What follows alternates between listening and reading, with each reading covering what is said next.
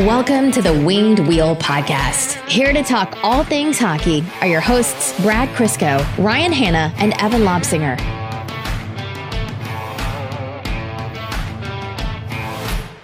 I actually have nothing. I don't even know how you do it every week. Shut up, Evan. You shut up. Garbage friend. I just got done telling these guys that like the 3.5 hour drive back we had from camping turned into like a 5.5 hour drive. I'm wiped. We went through like a devastating like thunder and lightning storm this morning and just like completely gassed. I'm like, all right, Evan, do you mind opening? And he just flat out goes, nah. Doesn't even look at the camera, just goes, nah. I know my strengths, and opening is certainly not one of them. I beg to differ. Your opens have been good in the past. That's when I'm inspired. But, Sunday night at 9:20 p.m., there's not a whole lot of creativity and inspiration. You really do come and go with the Red Wings season, eh? Like, anytime there's hope or excitement, you are, like, on it. You're, like, pacing ahead of Brad and I. Like, you're coming with the one time you came with your laptop, I'll never forget. Yeah, was that the mock draft we did? Yeah, that was our big mock draft. Our final mock draft going into the last draft, I believe. Yeah. Well, then how could I draft Anton Lundell and Seth Jarvis twice? Who knew preparation was the key? Well, jury's out on that one. Brad, what are you doing with your mustache, man? I don't know. I was trying to do that again. No, do that again. I was screwing it with it again, and I realized it actually kind of does flare out a bit. Brad, you can do handlebars. Do the other side and leave it for the video. You have to do it. I play with it too much to be able to leave it for the whole video. It's amazing. This is so bad. I look like Wario. Okay, if you guys don't watch on YouTube, this is how we're going to goad you into subscribing. Go to youtube.com/wingedwheelpodcast. Man, that's awful. Hit subscribe and then look at Brad's stupid mustache like a few minutes into this episode. If that's not worth your subscription, nothing is. Oh my god, I can't believe it's actually long enough to be able to do this, even a little bit. I swear I can have absolutely zero energy. I can be in a coma coming into this episode, and you guys will find a way to give it life. This is the best thing that's ever happened to me. Welcome to the Wind Wheel Podcast. Back in civilization, I'm Ryan Hanna. I'm Brad, literally Wario Crisco. And I got nothing. I'm Evan. Oh no, I'm the Monopoly. It's just your name, man. Yep. That's it today. On this episode of the podcast, and I promise you, I definitely did not scramble to catch up in hockey over the past, 35 minutes. We're going to be talking about the actual NHL playoffs. I am so happy I don't have to say play-ins or qualifying round or any of that crap anymore. A mild amount of Red Wings news this week before we jump into our prospect profile, which is one of the big ones. It's his meaty one, so I'm sure... I don't know what we've named this episode yet, but I'm sure it'll be something related. But just in case it's not, it'll be worth listening to. Well, I mean, I hope so. You've come this far.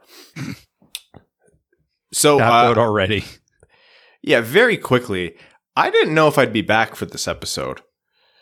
So we went on a Friday night, Saturday night, so 2-night, 3-day trip up in Algonquin Park, and like great place to be. Loved it. It was our first time taking the new canoe out with the dog. A lot of fun.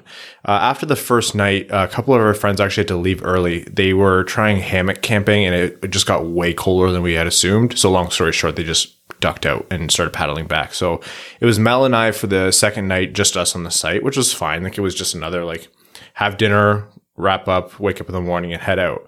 And then we messaged our friends. We had like barely a bar of signal. We messaged our friends and said, hey, like, let us know what the weather forecast is. Because if it's going to rain like Sunday afternoon, like I said it was, we'll like blast out right in the morning. Because between the paddles and the portages, it'd be about 2 hours back to where we parked the car. And we got like one message back amongst like many that were sent. And the only message back, instead of any of the useful information that Mel's freaking phone picked up, was, well, hope the weatherman's wrong. Haha. And I was like, So I'm like, we packed up everything, like hung the bear bags, did all that. I'm laying in the tent, like wide awake the whole night. I see heat lightning until like 4 a.m. And then like at 6, just the most devastating downpour and then like cracks of thunder and lightning. And you hear thunder and lightning in the like cities, and it's like, yeah, it's loud. But when it's like over a national park or provincial park, like you hear it hit and you hear it crack and break open trees and they're falling down, and like you feel the earth shake, and like you're counting out the seconds. You're like, that was like 10 miles away. Like that wasn't even close. And I'm sitting there. I'm like, what am I worried about? What are the chances of getting struck by lightning? Like 1 in a million? And then I'm like, I mean, it's a lot higher if I'm in like a national park with a lot of, lightning rods that are really tall trees. Long story short, unfortunately for some of you, I did survive. We did make it back. And the worst part of my day, believe it or not, despite the weather, was the traffic. So, yes, no one enjoys that Toronto 400 traffic. Oh my God, man. The moment you hit Toronto, it's just jackass after jackass. Like I had a guy weaving in traffic in a RAV4. Love the vehicle. Excellent vehicle. You do not weave in a RAV4. I'm sorry. I'd drive like that too if I was a Leaf fan. Honestly, you've got nothing left to live for. I said that out loud. I was like, those are just Leafs fans. Like they're either trying to, make the most out of whatever life they have left in them, or they're just trying to die. One of the two. Absolutely. There was one of them like riding my ass, and I was like, I have a canoe on the top of the car. Like, who's gonna win this one? It's me. Just snip off the. Please don't. They're very expensive. Yeah. I don't know about canoes, but I assume they are. That's my diatribe. I'll try not to bore you with any more of that. Evan, you do not get any golf time this episode. I'm sorry. I stole all of the recreational sport talk. That's okay.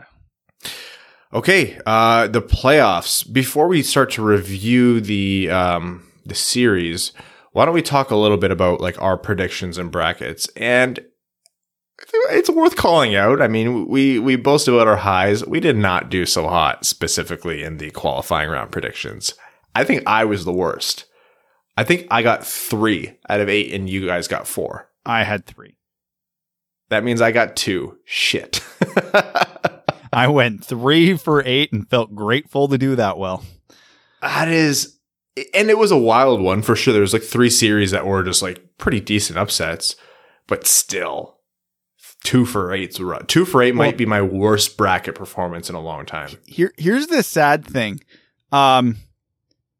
2 of the 3 I got right were upsets. I had Columbus and Arizona. Oops. Wow. Yeah. Let me pull up our actual list here. It's not pretty. So Evan, you got Columbus right, you got Vancouver right, and you got the Islanders right. You incorrectly predicted the Jets, the Predators, the Penguins, the Oilers, and the Rangers to move on. Brad, you also got Columbus and Vancouver, but your third one was Arizona. I got Vancouver and the Islanders right, and I got everyone else wrong. Nice. Miserable. Nice. Yeah. And I know I've got 1 wrong this round already, so I'm doing terrific. That's what we get for trying to make predictions on a baddie play-in.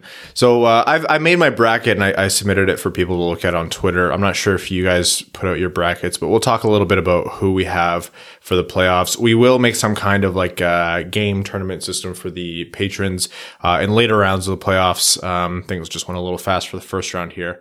So my bracket is, I don't know. I don't think it's too out of this world. In the West, I have Vegas over Chicago. Mind you, I tweeted this so you guys can see that I'm not lying. Evan and Brad could perfectly well be lying. So hold them to the coals if you'd like.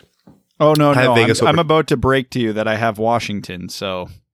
I have Vegas over Chicago in 5 games. I have Colorado over Arizona in 6 games. I have Dallas over Calgary in 7. I have St. Louis over Vancouver in 7. In the East, I have Philly over Montreal in 6. Tampa Bay over Columbus in 5. I have the Islanders over Washington in 6. And then I have Carolina over Boston. I had a sweep because I'm a jerk. And then into the conference finals, I had Vegas and Colorado versus, and then Philly and Tampa Bay, with a final of Colorado, Philadelphia, with the eventual champion, Gritty, the Philadelphia Flyers. Neat. Yeah. Who's going next? I'll go. Starting in the West, I had Colorado and Vegas both winning their series in a gentleman's sweep. So to say, I had them both in 5. I had Vancouver over St. Louis in 7. And I had Dallas over Calgary also in 7. That was 4, right? Yeah. In the East, I had Washington over the Islanders in 7. Still possible. Just want that on the record. It is still possible, as unlikely as it will be. I had Boston over Carolina in 7 because my life cannot contain any happiness. I had Tampa over Columbus in 7 because, I mean, they have to eventually, right? Right. Yeah. Right. And I had Philly over Montreal in 5. And then who did you have in your conference finals? I had Colorado taking out Vegas, and I had Tampa taking out Boston. Yeah, that's like going, oh, okay. And then your cup winner? Colorado. You couldn't go Tampa, huh? You don't think that this is their year? No. I pick Tampa every year, and they let me down every year. So I'm going to put them in the finals because they're still gross. But McKinnon. Yeah. Evan, I'm assuming you're doing yours on the fly here. Remember that it reseeds, so it's not a perfect bracket. Can we talk about how beautiful it is that it reseeds now again? It's not a bracket. No. Like, it's a bracket, but it's not really a bracket. I missed reseeding so much. I wish that of all the things that they can carry over from the COVID playoffs into the real playoffs whenever those happen again, that reseeding is what I want to stick. Oh, well, I legit am looking at a bracket, so... Well, do your you'll have best. to correct me if I'm wrong. Okay. So I originally said the Knights were going to win the Stanley Cup, so obviously they have to beat Chicago, and I had that in 5. I think that is the series 3-1. Yes, 3-1. Yeah, so I'm pretty close. Avalanche over Coyotes in 6. I can't remember how that one's going. It feels like there's too much hockey.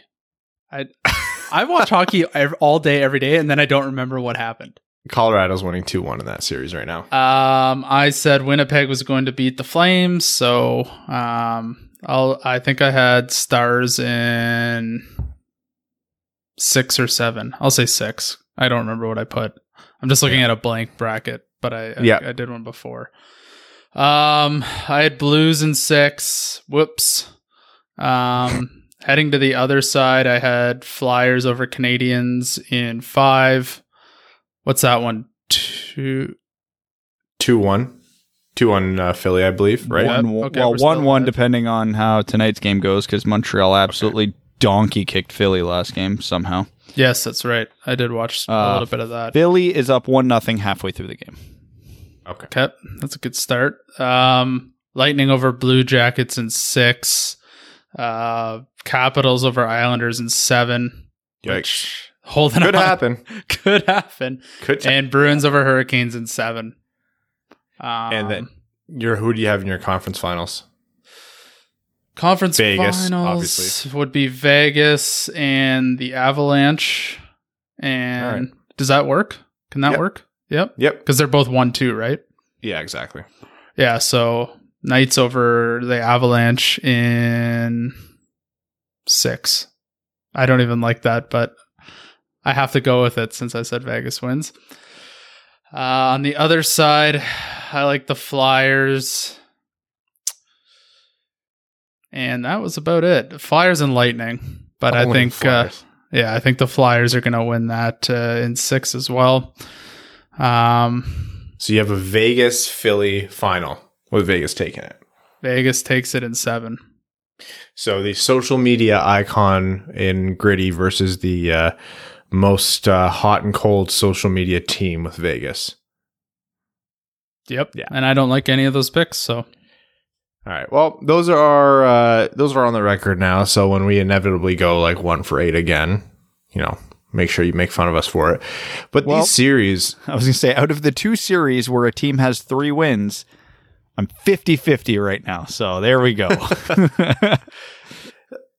Here's the thing about Montreal. So if Montreal takes Philly, who's one of the strongest teams in the playoffs right now, to 7, and let's say they lose, is that worth it for the fans? For Montreal or for Philly? For Montreal fans. No. For them. They miss out on Lafreniere. They No. What if they win the round? What if they lose in the second round? No. They have to win the cup. You don't think they're a little bit happy? Oh, they're gonna have fun, but again, I know I'm oversimplifying this, and it's hard to quantify the happiness like the deeper a team goes into the playoffs, but the cold reality of it is you want Alexis Lafreniere to win the Stanley Cup. So if you do not win the Stanley Cup, you wasted a chance at Alexis Lafreniere. And I know that's not going to be a popular opinion, and I know that's not the romantic opinion about hockey, but that's hard facts. You win the cup or the season was a waste. And if you're a bad team who had the option to get a franchise-changing player and you didn't get that chance, it's doubly wasted. Yeah, my thing is, let's say they go on this insane ride. They knock off Philly. They knock off another surprise upset in the second round. If this is a conference final team, I don't know. I think that's a hell of a run. That's a hell of a run, and it'll be super fun for 6 weeks max? And how many teams in NHL history have been fooled into thinking they're an elite team because they went on a stupid run and then the wheels just fell right off shortly after? I know the 2017 Senators come to mind, but they made the mistake of trading away all their best players. I think that didn't help at all. Their owner's nuts. But who is it? I think this happened to Montreal already too. Back when they went on that run to the conference finals against the Rangers. And then they were picking 3rd overall a couple years later. It's an aberration. Any team can get hot for a few weeks. Let's not forget, it was just last season the Detroit Red Wings rattled off a 10-game point streak in March. Hockey's fluky. I wish again, this is just my idiocy of not saving articles, but it was a big enough article that I'm sure if we Googled it, we could find it, where a statistician quantified luck in all the major professional sports, and hockey was one of the most random. It was the most random. Yeah, to get the same equivalency outcome as the NBA, as a best of 7 series in the NBA in terms of consistency of results, the NHL would have to play they said it was a best of 55 or something like that. It was insane how random a lot of hockey was. So if we're talking that much of a difference between a certainty talent league like the NBA, but any team can go on a run for a month. Any team. It doesn't mean they're good. It could be a hot goaltender, a hot power play. One line just gets crazy hot. There's been teams that have lucked their way into wins because they just kept running into teams that were ridiculously injured. It happens. Teams get lucky. Things happen. So my hot take is that I prefer that. I prefer it maybe not. NBA? Yeah. Oh, yeah. 100%. Because the NBA, again, for when everybody's healthy, is boring because you know who the champions are going to be before the season started. That was that 3-year stretch. We knew it would be Cleveland, Golden State every year, and it was until half of Golden State got injured and LeBron left Cleveland. So Toronto still had to pull off a miracle to win that series. Yeah, and that was with Clay out for the final game and Durant out for the entire series. Yeah, it's insane. So I know those snakes, they can never stay on the court, right? Right. I didn't know snakes had Achilles tendons. Watch out! Watch your Twitter. You might get DM'd by Kevin Durant for that slander. He's, instead of going and liking all of Mel's pictures, he's going to go and like all of your pictures or something. Yeah. But yeah. God, so anyway, that guy's so easy to make fun of. Sorry. Oh, yeah. Go ahead. But yeah, circling back to your original point, as fun as it, even if Montreal went on a run to Game 7 of the Cup final and lost. It's still a waste. You didn't win the Cup. You didn't get Lafreniere. What ultimately did you get out of this season other than 2 months of fun? Now, don't get me wrong, in the hashtag these trying times, 2 months of fun can go a long way for a lot of fans' mental health. And that is worth something. That is the point of being a fan. So I am not disregarding that at all. But if we look back at this in 5 years and Montreal is still just like a middling team, you know, it would have maybe bumped them out of finishing between 7th and 10th every year? Lafreniere. Yeah, and it's one of those decisions where both sides have an argument, because what Brad said is not wrong. But if you're a fan of a team who is just pumped to see them play playoff hockey, going on an insane run, come within 60 minutes of a win of a cup in a year where you really shouldn't even have made the playoffs, and then someone tells you, well, it would have been better if they had a 1-8 shot at this guy, they'll say, kick rocks. Like, that isn't a 12.5% chance of winning in my mind. That's an 87.5% chance of not getting the ideal outcome. And then you don't have the Game 7 in the Cup Finals, and you don't have Lafreniere. So, no, kick rocks. There's merit to both of them. In terms of like tangibly on paper, what would matter more? Unless it's a Cup win, it's winning the first overall pick. Of course. But there's a lot to be said, and it means a lot to a team too. Like, this is now a fan base that will buy into what Marc Bergevin is building in Montreal. Again, though, that could do I think they're going to go there? dangerous. Oh, of course it can be. Of course it can be. That's the kind of stuff that fuels teams to kind of run too long in terms of their competition.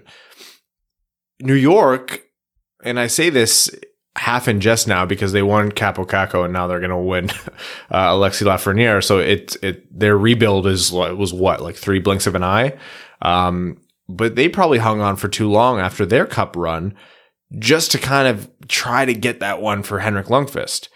But they were kind of regarded as having hung on for a season or two too long in terms of trying to make a roster work that was never really going to truly compete as is. That said, they're going to be back there really soon. And so woe unto any of the naysayers and the pencil pushers and the geeks, myself included, who say, oh, no, they should have started this year or that year. Just like on the ice, when you're building teams, there's so much luck involved. I don't know. I also don't think Montreal is going to make a cup run. But at the same time, if they donkey kicked Philly in Game 2, who should be one of the cup favorites, this team's not a joke and they're not to be taken lightly. And they have that one tool that I say any cup winner usually needs, a hot goaltender. And it helps when your goaltender is one of the most talented on the planet. Well, Montreal, too, it's amazing how much they live and die with Carey Price, because going into this season, I think we all agreed Montreal was probably not a playoff team, but I think we all said they would be battling for a playoff spot. And the reality is they weren't. Carey Price had a bad year. Like, not even by his standards, by average NHL goaltending standards, he had a bad year, and they were not even sniffing a playoff spot.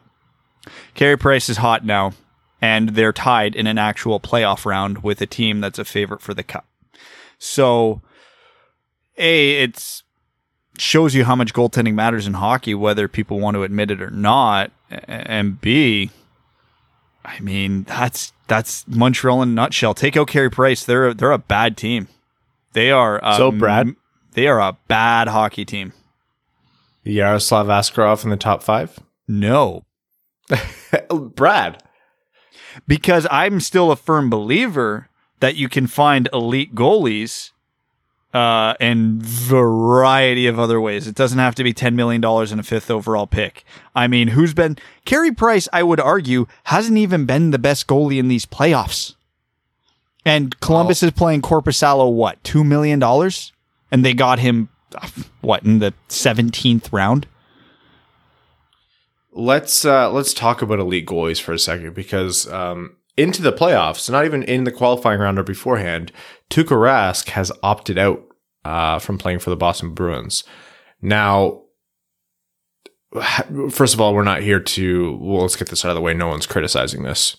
He's got a newborn. He's got 3 kids at home. This was a personal family decision. It didn't come as a shock to the team. He'd been talking about it for some time. It was kind of seen as a bonus that he even held on as long as he did. So that out of the way. Boston is now losing their most talented goaltender. That said, they have this guy who's kind of like a Robin Lehner type who goes from team to team and seems to just play like a starter when he wants to in Yaroslav Halak. So how does that affect the Bruins with a very tough Carolina Hurricanes opponent? Before I talk about how they're going to do Carolina, I need to get one thing out of the way. Two things out of the way. One, obviously I fully support Tuukka Rask.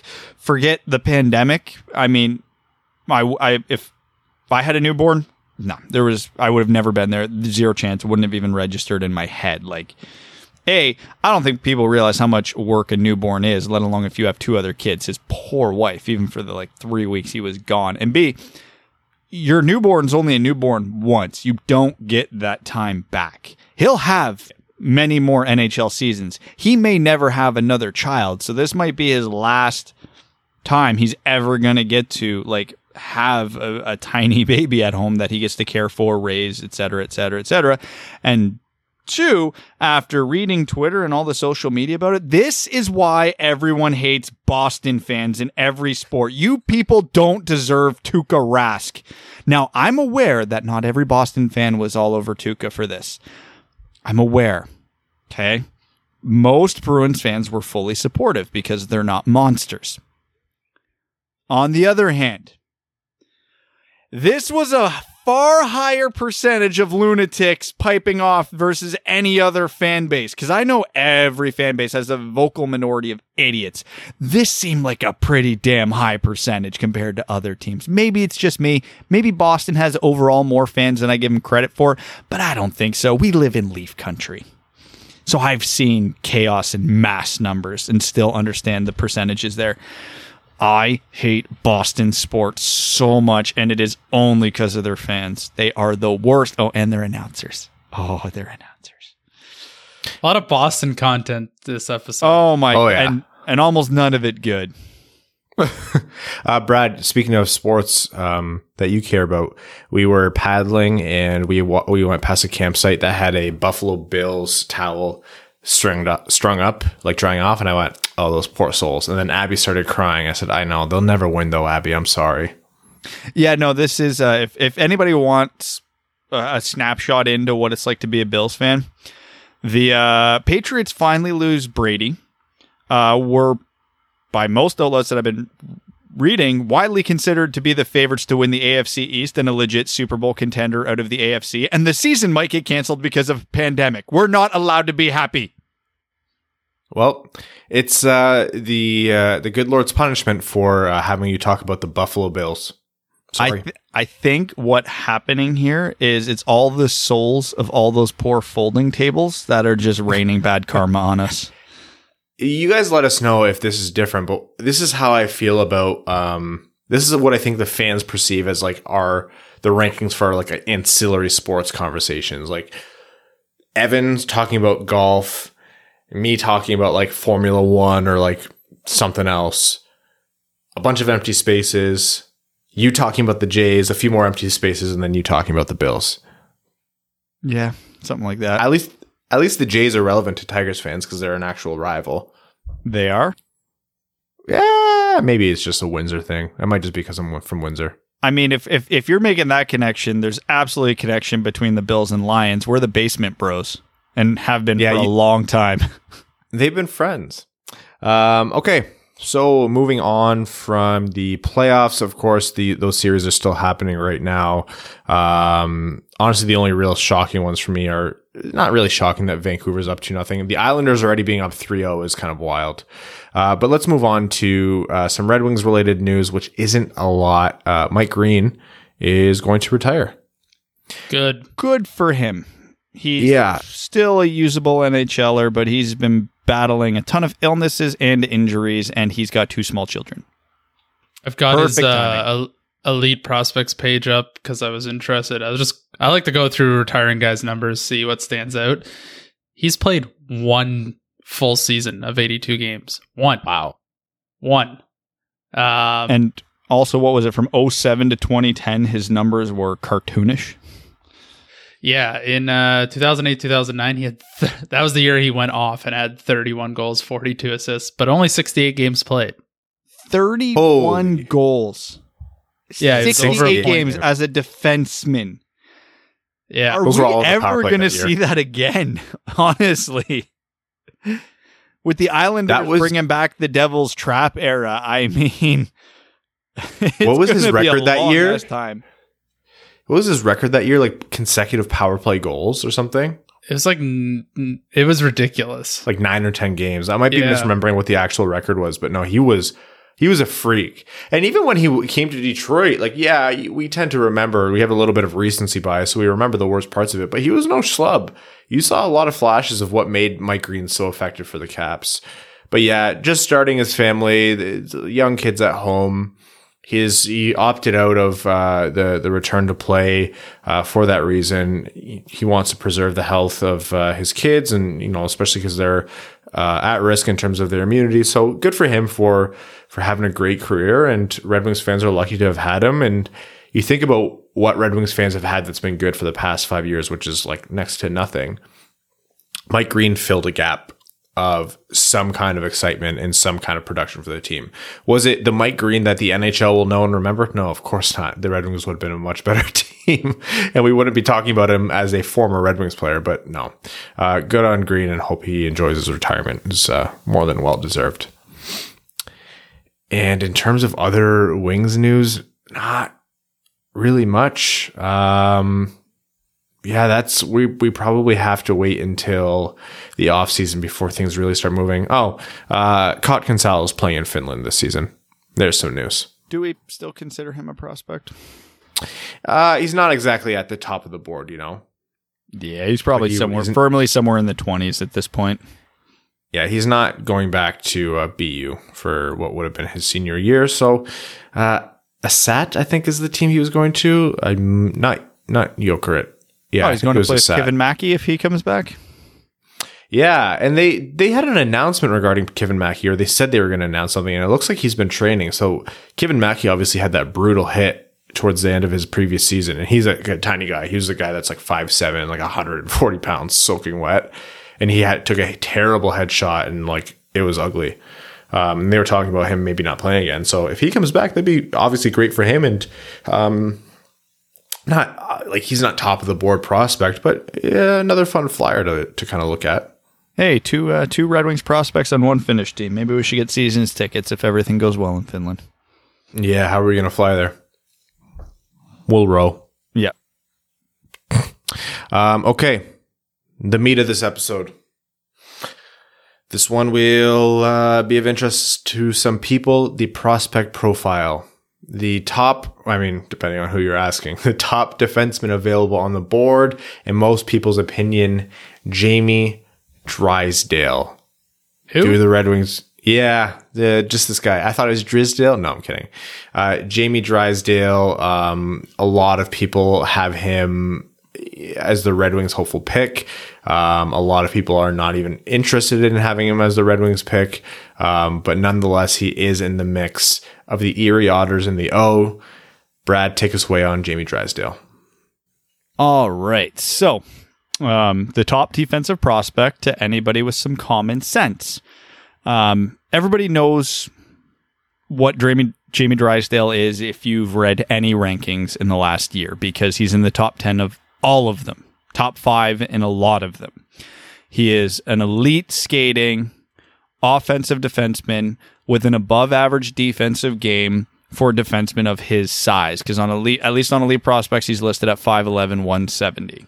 So he is roughly my size, a little taller and a little lighter, so he ain't big.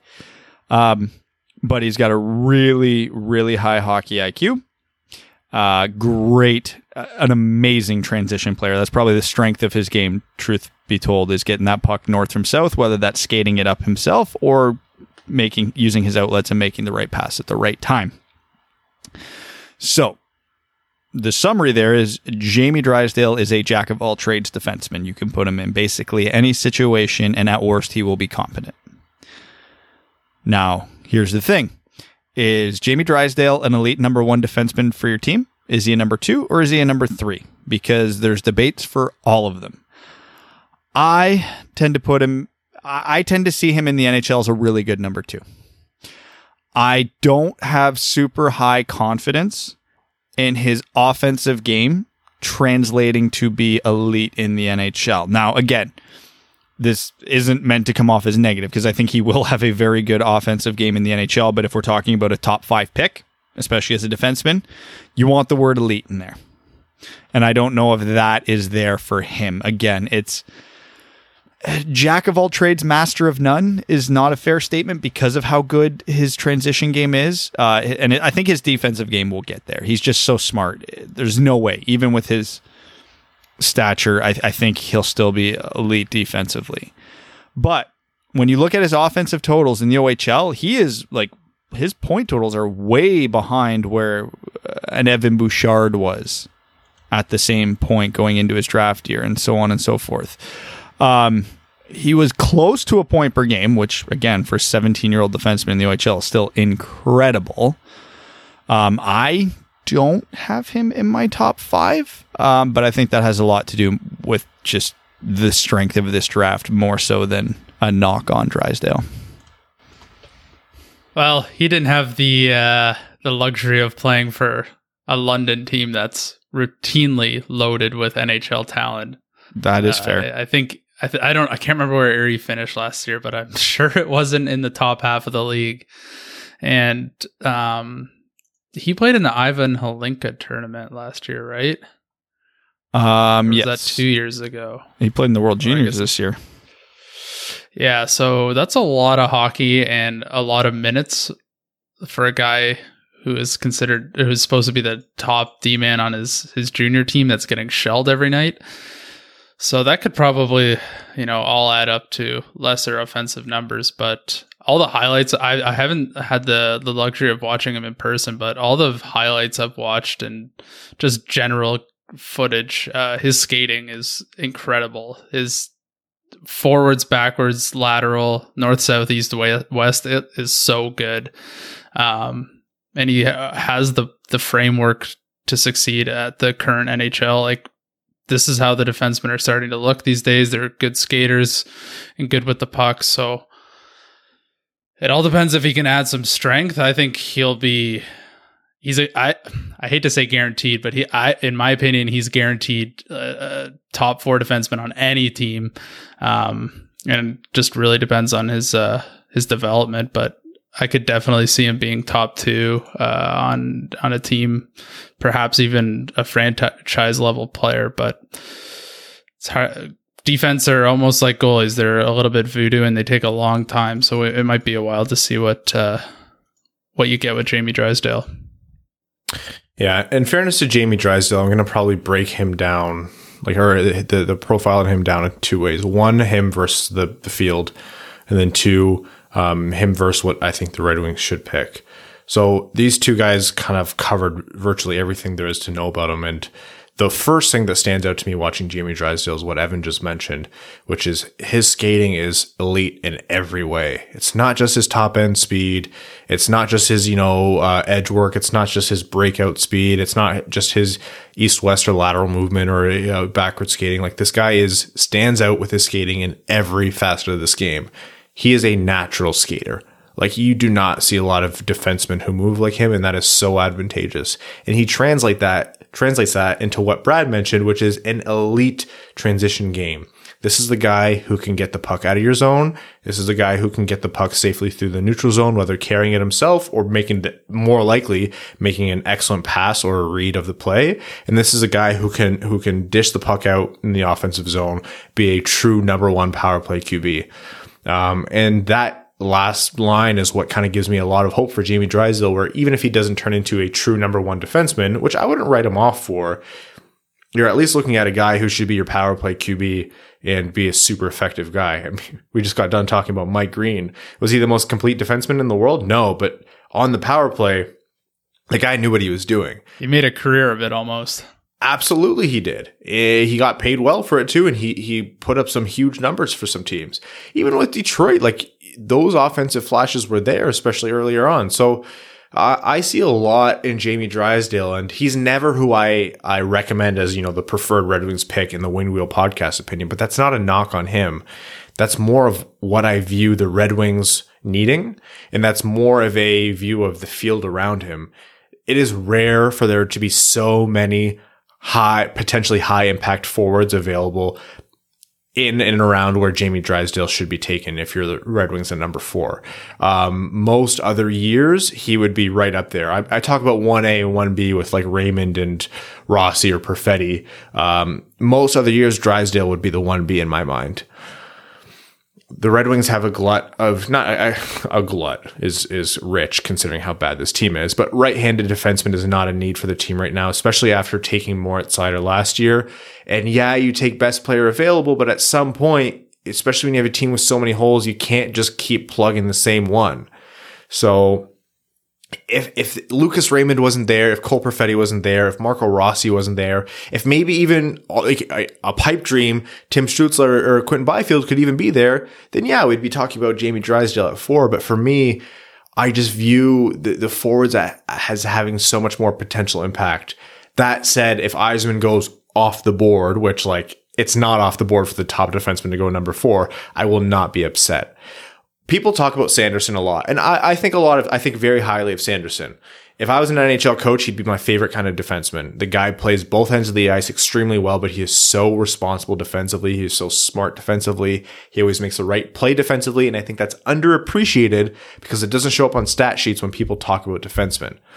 But you want to know what sets Jamie Drysdale apart? This guy has a mind for the offensive zone and to move the play and create plays like no other defenseman in this draft. And I think that's what puts him a full tier above Sanderson. And like Brad said, it just takes a little bit of, just look at it. Just look at how naturally it comes to Drysdale. And that's why so many people have him ranked so much more highly. So I think the world of Drysdale. A lot of other drafts, I would want him for Detroit. But considering last year with them taking Moritz Seider and considering who's going to be available next year in next year's draft, those top end defensemen, I don't think that's the right pick for Detroit at number 4.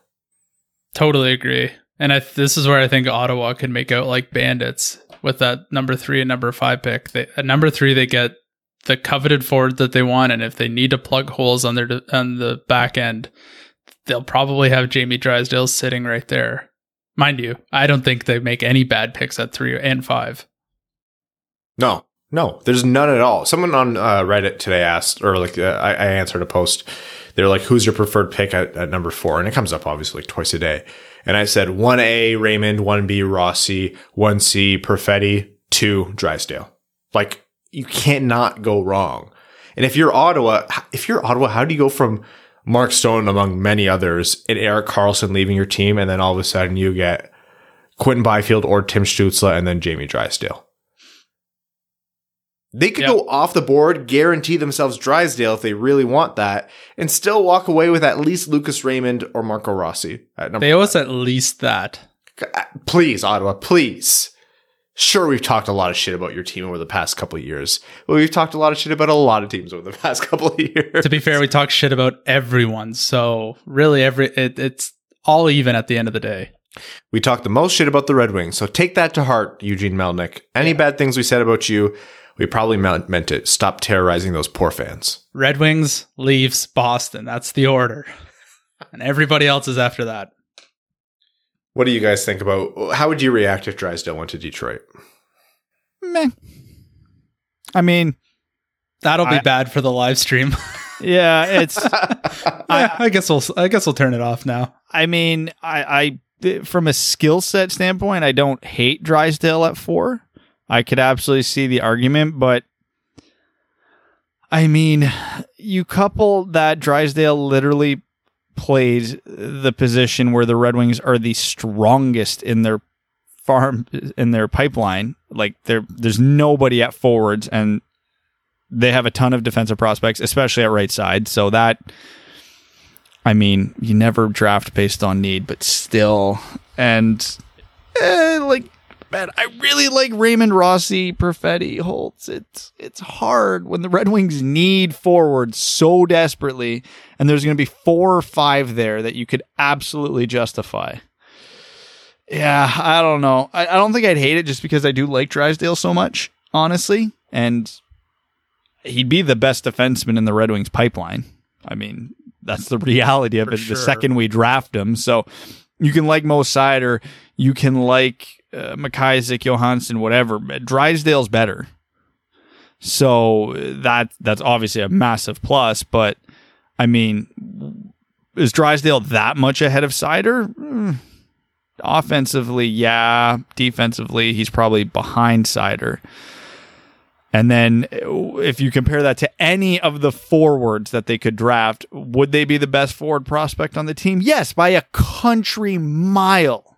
So it's, again, never draft on need, but I will not be able to get that out of the back of my head. Yeah, the only way I would really... They have to be very confident that Drysdale can drive some offense early in his NHL career to make it worth it, because you know if they take a forward with their first pick, they'll be driving a lot of offense, and a lot of it will go through them sooner rather than later. So I would still be happy. I don't think there's a way I could not be happy. Unless Stützle or Byfield are sitting there and we pick somebody else, then I might lose my damn mind. I'll be going out Ryan's window. I would be perfectly happy with that pick, but yeah, when you think about the number of right-handed defensemen we have in the prospects pool, that it's not a position of need. And with all of the high-end forwards sitting there in the draft this year, it's a hard sell for me. I have, obviously, we've talked a lot about what our favorite picks would be, and those would be in like I'm happy. Different degrees of happy. Like Byfield or Stützle, I'm thrilled. Raymond, Rossi, Perfetti, I'm very happy. That's my happy tier. My not overjoyed, but also not upset. I think Drysdale would fit in there. I think Holtz would fit in there. My like disappointed, but can't be too upset tier would include like a Jake Sanderson type, or like maybe like a wild pick like Lundell. And my absolutely brain melting, I don't know how to feel about this is just too much chaos tier would be Yaroslav Askarov. Brad, I think Brad's head would actually steam. You'd see steam coming out of his ears on that one. A good chance, honestly. And then you just have me shrieking, but Carey Price at you for the next 4 years. And if that, until Askarov's the starting goalie. If that's what helps you get through it. Well, there's less than 2 months now to the draft, so I'm sure we'll find more ways to hypothesize our anger. Okay, that is our review of Jamie Drysdale. We are going to revisit him as a likely, because he is one of the potential Red Wings picks, so we are going to be revisiting it in a larger conversation down the road, but that is our prospect analysis. Thank you for tuning into that. Until next week, until next episode when we have another one. Okay, overtime. On this episode of the Winged Wheel Podcast, we'd like to thank all of our Winged Wheel Podcast patrons. You guys are the reason we are able to run this show, especially during the long Red Wings offseason. Thank you all so much. Overtime is where we read out comments, questions, and everything in between from fans of the Winged Wheel Podcast. We will always do our Patreon supporters, and then on weekend episodes like this one, we try to get to some Reddit and or Twitter questions for anyone who tweeted with hashtag AskWWP.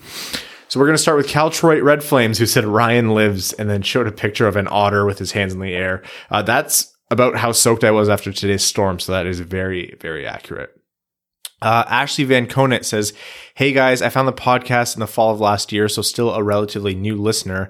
Every once in a while, I'll pick a random episode from the back catalog to listen to while I'm itching for some extra hockey talk. Do you have any favorite old episodes that you think are especially worth listening to?" Oh, that's a really good question. I don't think any of them are worth listening to, so...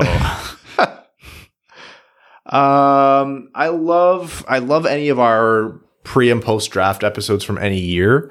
And I really like our season preview episodes. I think those are a lot of fun. The post draft episode where we got Zadina was probably one of my favorite episodes ever to do. And then obviously the Yzerman one in a similar vein, just because we were so happy. And it's been a while since we've had that. There's probably really good episodes mixed in there where it's like really, really good content and not just how we felt during it. The problem is I have really awful recall and we record this show a million times. I'm hard pressed, but I see some of the listeners have also already replied to Ashley with some good episodes. So thank you all and keep going with that. I really like our old takes exposed. That's really funny. I'm sure there's some awful takes, just some that we totally stood behind and we totally thought were good. I bet you they're horrendous. Yeah. So that's like most of our takes.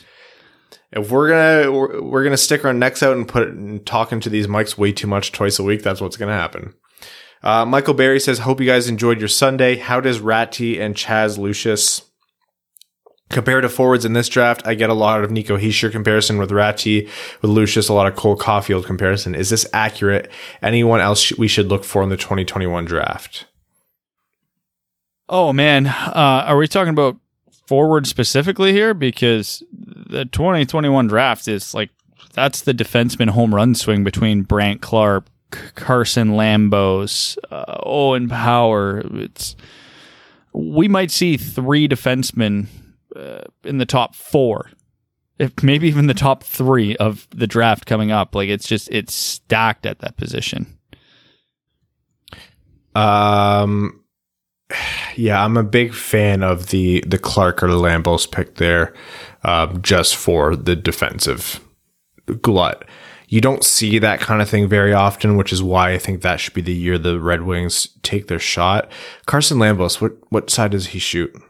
I believe he's a righty. I can't remember. I get him and Clark mixed up because I know Clark's a righty.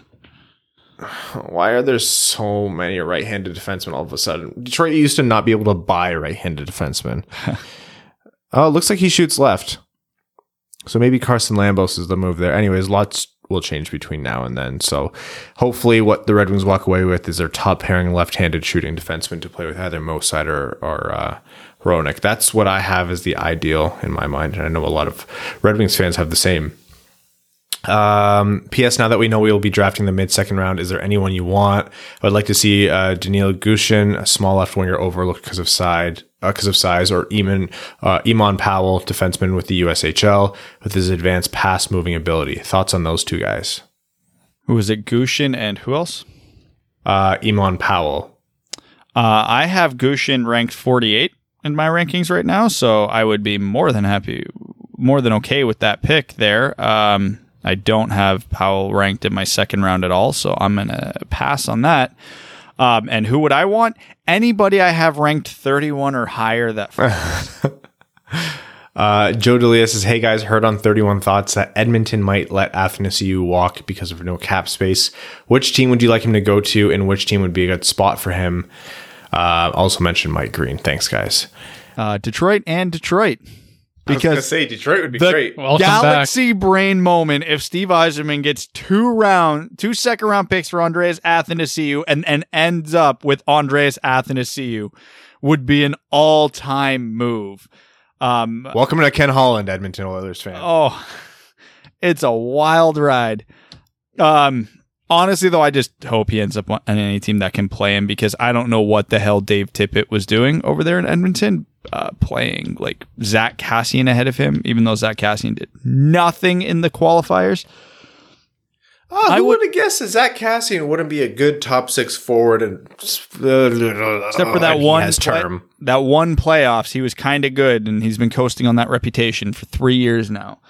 I mean, and Athanasiou is 1 year removed from scoring 30 goals. So on a terrible team, mind you. So I don't know. There's a lot of good options for Athanasiou. I mean, if you want a low-key crappy team that I think he could actually make a difference on and do really well with, Buffalo. That's actually not a bad option. He would get a ton of ice time. He would probably be playing with a very favorable set of line mates, whether that's Eichel, Reinhart, whoever it might be. all primary playmakers, so he'd get the puck a lot. And from a personal standpoint, I mean, the dude's from the GTA, so it'd be close to home, so that could be a actual UFA destination he would enjoy. Garrett TV says, "Hey, hockey amigos, we now know that the entire Detroit organization was pretty upset about the draft lottery as reported by multiple sources. However, one thing we haven't really talked about is how Seattle will next year have the equivalent of third best odds in the draft, regardless of where we finish. So I feel like not enough is being made about just how far back this BS 2020 lottery could have set us. I'm not one to cry foul of the NHL because there's no conspiracy to assist us, but this is really, really super unlucky for the Red Wings. Even the best of rebuild strategies require some luck." Rangers. Anyways, that's all. Existence is pain. Glad you're alive, Ryan. Hope your stick is on the ice. Let's go Red Wings. Yeah, because there's a reality next year where if the Red Wings finish as the 4th worst team in the league, they could fall back 4 spots from their standings. Yeah, it makes me really happy, and it surprises me not at all that behind the scenes, the Red Wings were pissed about the draft lottery because it was, let me just check my notes here. I wrote something down. Bullshit. Moving on, Mike Lennox says, "My question is, where do you see Sanderson being taken in a weak defenseman draft, and how many D-men do you see being taken in the first round?" There'll be a lot of defensemen taken in the first round. I think you'll probably see a run on them in I'll say pick 17 to 30. I do think that there's a very real chance Drysdale and Sanderson are the only defensemen to go in the top 15, but I've been hearing teams are falling in love with Caden Gooley and Braden Schneider, so expect one of them to jump up. I think Sanderson will probably go somewhere between 7 and 13 if I had to give a range, just because Drysdale will be gone by then, and there will be a team that will just need a defenseman and fall in love with them, and it'll happen. I know when we did our mock draft, I think Winnipeg's picking in that range, and it makes way too much sense for them to not pick him, so we'll see. If Sanderson jumps anywhere past 8, it means there's an egregiously good defenseman going way, way too far down the list. You're talking Rossi or Holtz or something being available at 10, or some dumb shit like that. RC Tendy, I also think there's going to be upward, you're going to see at least 4 or 5 defensemen being taken. I think there's a cycle of defensemen being analyzed and then subsequently bumped up the draft. We saw it with Sanderson. We're seeing it now with Gooley and Schneider. We're probably going to see one other defenseman be coveted. And once defensemen start to go, it's like goalies in a fantasy hockey draft. They're all going to go very fast. RC Tendy says, "Brad, you missed my question last week. What was the dumbest way you've injured yourself? I messed up my back from sneezing while bent over tying my shoes." Oh my God, the list I have for this would be long. So I'm gonna stick to an answer that is really on brand for me. And I once broke my nose by actually back checking in a hockey game, which is why I'm never gonna do that again. Oh man, Ethan Boulderson had a great question. It's better basically saying, he said this might serve as a better expanded topic for Patreon episode, and we might actually do that. But very quickly, of the teams currently in the playoffs, what team winning the cup most impacts the Wings rebuild? Not in terms of picks, but more in style of play, coaching, scouting moves, and overall systems. Like if the Islanders, Blues, or Dallas won, we might see bigger and more physical players drafted, et cetera, et cetera. I kind of feel like that's the way Detroit's already going when you look at their recent drafts. I think what would impact the Wings the most is if that high skill, all offense team wins. So I don't know if Tampa will be fair because they're kind of ridiculously good all over the place. I'm trying to think. Vancouver maybe would fit that bill.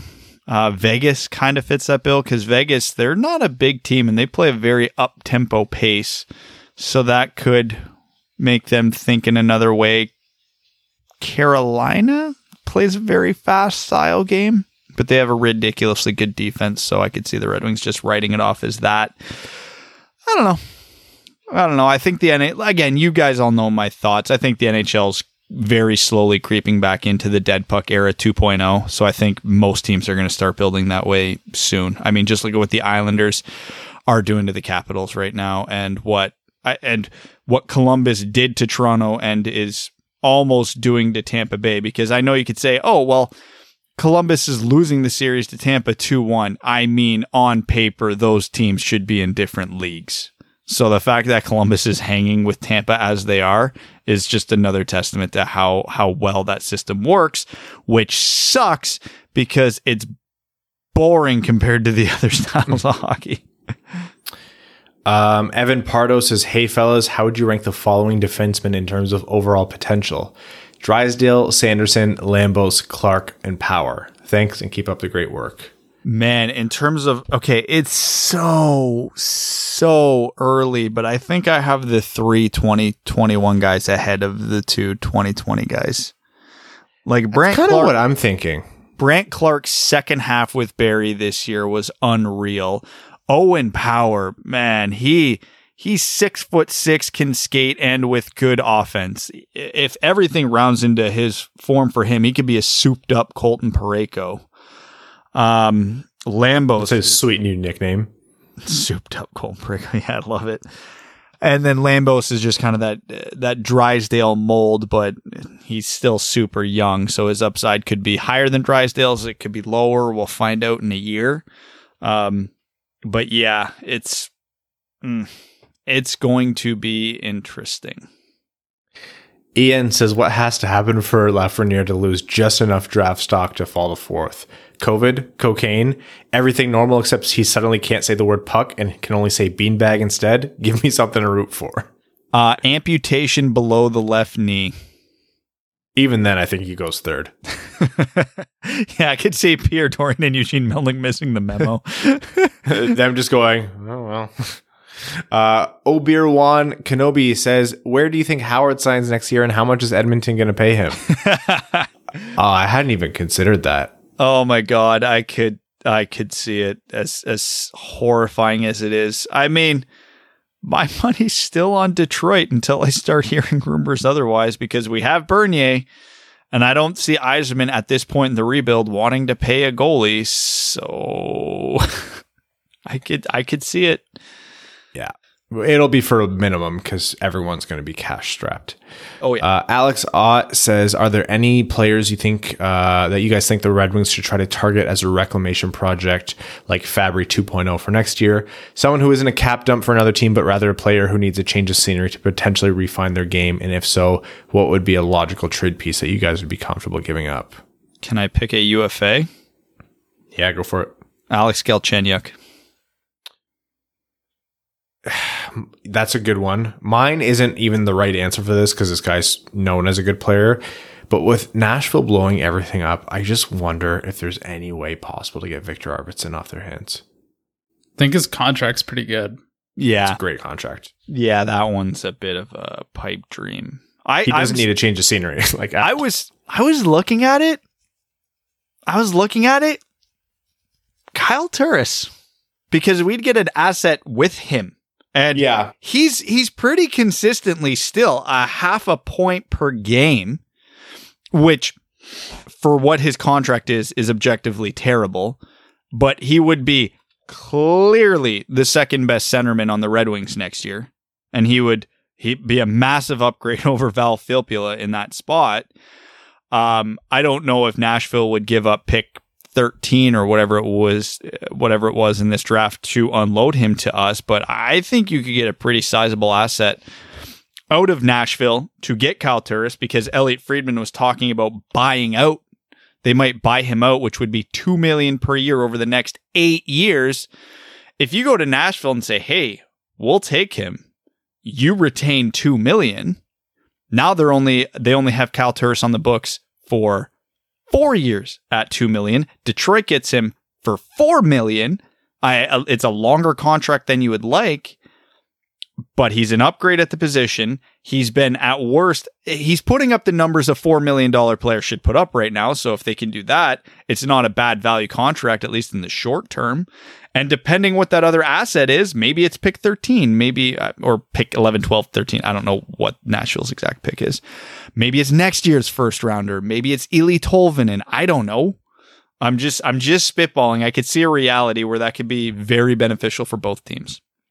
Yeah, and Turris is a name I've seen people throw around, and I've seen a lot of people react with like disgust, kind of like one of the really awful contracts that last forever from Vancouver. And all I can think is like, no, like I like you said, Brad, I view Turris almost like you view Louis Eriksson. Like the keg's not empty there. There's stuff left in the tank, and sure, maybe not playing up to that contract, but if you're a team with the benefit of a ton of cap space and you can get a ludicrous piece, like, again, my stupid metaphor of rebuilding as a speed limit, that's how you accelerate beyond it. That is how you pry away premier pieces, by helping teams who need to get rid of that asset. And especially now, and I mentioned this before, not every team can even spend to $81.5 million. Some of them are going to have internal caps that are even lower. So that's a really good answer. And I'm just saying, you look at his last 3 years with Nashville, 42 points in 65 games, 23 in 55, 31 in 62 this past season. Compare that to Val Filppula. That is an upgrade. And Turris is, what is he, 31? So he's a lot younger than Filppula. He's not young, but he's younger. And at the last World Championships, 10 points in 10 games, playing on a line with Anthony Mantha. C Nods says, simple question, what team has impressed you the most, including the play-in? Mine is definitely the Islanders. Holy hell, I wouldn't think that they'd be up 3 games. My answer as well, Barry Trotz continues to impress me. Islanders, Vegas, Vancouver. Hard to not say Columbus after they beat Toronto and are looking, serviceable against Tampa. Yeah, that's a good one. I've really liked Philly. I thought Philly's probably been the best team, and then they start playing Montreal and lose 5-0. But I thought up until then that they came out of the gate looking like the most complete team. Yeah. Still winning in the third period, 1-0. This has been a fun playoff so far. Joseph Fournier says, hey there, fellas, and welcome back. The playoff games are starting to look like what we're used to seeing. Quick thoughts, Mike Milbury and Jack Edwards can go sod off. I don't blame Tuukka Rask for leaving at all.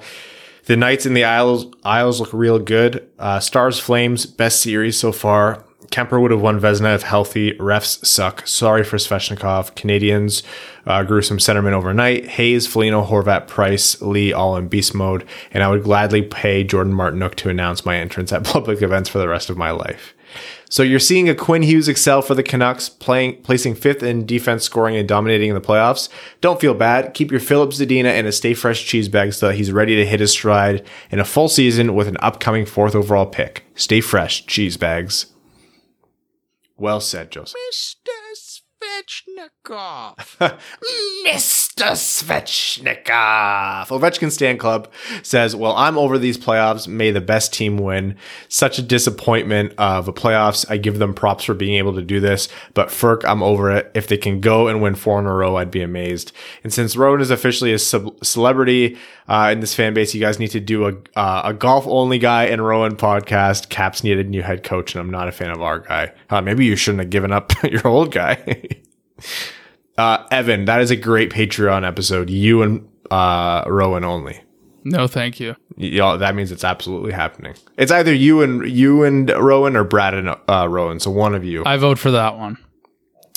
I'm good. Time for some Reddit questions. Cross Crease Pass says, so Mike Green retired. I think he was great at skating the puck out of the zone and make plays off the rush, but his defensive game and power play QB abilities left a lot to be desired with Detroit. Seems like a lot of fans are giving him the benefit of the doubt because of injuries and the team's lack of overall skill, but at the end of the day, he never really performed up to his billing IMO. In my opinion, he was never going to. He was just kind of an overpaid stopgap. We had the vestiges of those skills, and they were never anyone who expected that. I don't know, anyone who kind of billed him as being able to do that in Detroit. I never really felt like that was a fair expectation. He had like 141 points. He was almost a half point per game defenseman on mainly bad Red Wings teams. I don't know really what the expectations were. I mean, people still remember what Mike Green was in 2010, and they thought that was who he was 5 years later still. So he only did that 1 year.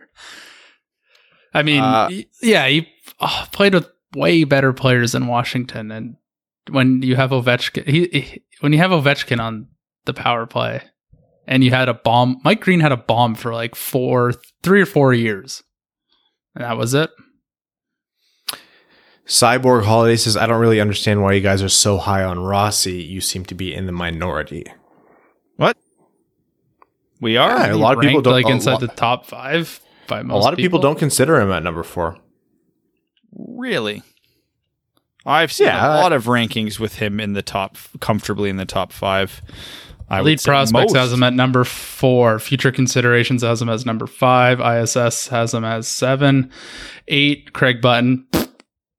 9. Yes, but where does he have Lick My Sack? Yeah. Yes. Oh man. Yeah, no, I think I have Rossi 5th. Yeah, I have Rossi 5th. Bob McKenzie has him at 7, and so that's what I consider gospel. I have him at 5, so it's like I'm two spots off of Bob McKenzie, which is for all intents and purposes, consensus ranking. It's been a while since we've had one of these. It's one hell of a comment from OSBP. Where's OSBP? Oh, maybe he's on Patreon as one of us. Shut the frick up. I'd go to Patreon as soon as this moron Brad stops retaking his stick every shift. Oh, my hands are the most important part of my game. Oh, I play semi-pro hockey. You play semi-pro hockey like Donald manages a pandemic. You say you do, but let's be real. Everyone seemed to get sick of me calling all of these guys losers, so I dipped the hell out of this sensitive ass show. I am very sensitive. When I heard that someone was doing a well-being check, well, here I am in the virtual flesh, taking a huge Sunday morning dump. It's been a while since we've had one of these. Who do the Red Wings draft at 4, you ask? How about half-naked Brindamore playing Frisbee since he won't get tossed around like some punk-ass kid? Evan, I've been golfing a lot, starting to shoot mid-80s consistently. Let's go play 18, man. I got a hookup at Butterfield Country Club here in Chicago. Check it out. Brad and Ryan, you are definitely not invited. Yeah, don't invite me unless you want some new pawns on your golf course. It's also funny hearing Brad speak after Frege almost verbatim on certain topics. Wake up, sheeple. Brad sucks. I'm alive. Wish I wasn't. Wish you guys weren't. That's the OSBP we know and love. That golf course looks unreal, by the way. I also have to go eat at his restaurant. It's been on Mel and I's list to go to Chicago, like as our next American city that we go to. And we actually were thinking this summer we'd do Chicago and then DC in the fall. And then the world started ending. But hey, if the invite's still open, I'm still down to go. Also, Brad, I'm sorry, you took the heat mostly on that one. That was a passionate 5 minutes ago, I'm being honest. I pulled an Evan here. I was looking at 5 minutes ago. Those are rookie numbers, Brad. Those are rookie numbers. Get those up. 5 minutes. Get those numbers up. Yeah, I'm browsing stuff on eBay. Leave me alone. There were some other questions here. There were comments here about trading cap space. I want to get to that one. Oh, Russell 18 says on 31 Thoughts, the pod, they discussed the idea of trading cap space as an asset, provided team hits the cap floor. What do you think of this, and what do you think would be fair value for cap space in a trade? Oh man, we'll give Toronto $4 million for a first. It's $4 million for a first seems insane, but with the flat cap, I could see it. And the problem is Toronto doesn't have their first. B, a lot of the teams that are really screwed up against the cap just got booted out of the qualifiers. So are they going to give up a top 15 pick? My guess is no. Who are the teams that are still in it that might make a run that are really screwed against the cap? Vancouver, Tampa, Arizona, and they both have Arizona's got, I think they have workable room, though, based on the way they're structured. They're not going to be as screwed, but they don't really have a GM who knows that he's a GM right now. So, yeah, there'll be some options, but the later you get in the first round, I don't know. Dallas will probably need help, I think. I'm not sure. Yeah, they don't have a lot coming off the books. Philly's not going to be in like, they're one of the top spending teams. They don't have a ton coming off the books. So they're losing Justin Braun, who's making 3.8. Jeez. I was thinking that maybe James Van Riemsdyk would be a good target for a cap dump. He's making $7 million until the end of 22-23. Yeah. And he's 31. He might be a decent target to at least get some years out of him. Wouldn't hate JVR on my hockey team, you know? Nope. All right. With that, that's a lot of good content. So we are going to wrap up this episode. We will see you guys again midweek. We'd like to thank everyone for listening. All of you who have been leaving us 5-star reviews on iTunes. Holy shit. We love you. All of our listeners, our Patreon supporters, our name level sponsors of this show, the septic tank of that bitch Carol Baskins, Arjun Shanker, Greach, Jeremiah Dobo, Jake Kiefer, Ovechkin Stan Club, sorry about your team, Brad Smith, Andrew Bohan, Scott Martin, Jacob Turner, Matt McKay, Brandon M, Matthew M. Rice, Luke Johnson, Kalen Wood, Hassam Al-Qassem, Charlie Elkins, Hana Lee, Obeer-Wan Kenobi, who is a brand new name level sponsor. So welcome. I like that name. Yeah, great name too. Trevor Pevovar, Alex Ott, Ashley Van Konik, Chris Frank, Connor Leighton, Matthew Keeler, Simon Anderson, Antonio Gracias, John Evans, Quaz, and Stan Olson. Thank you all. I'm going to go sleep forever. See you midweek. Thanks for tuning in to the Winged Wheel Podcast. Be sure to check out wingedwheelpodcast.com, where you can subscribe to the show on iTunes, Spotify, or wherever you get your podcasts. You'll also find links to other ways to support the show, such as Patreon, official podcast apparel, and more. And don't forget to follow the show on Twitter at Winged Wheel Pod. And of course, the hosts at Brad Crisco, at Ryan Hanna WWP, and at Hockey Town Evan.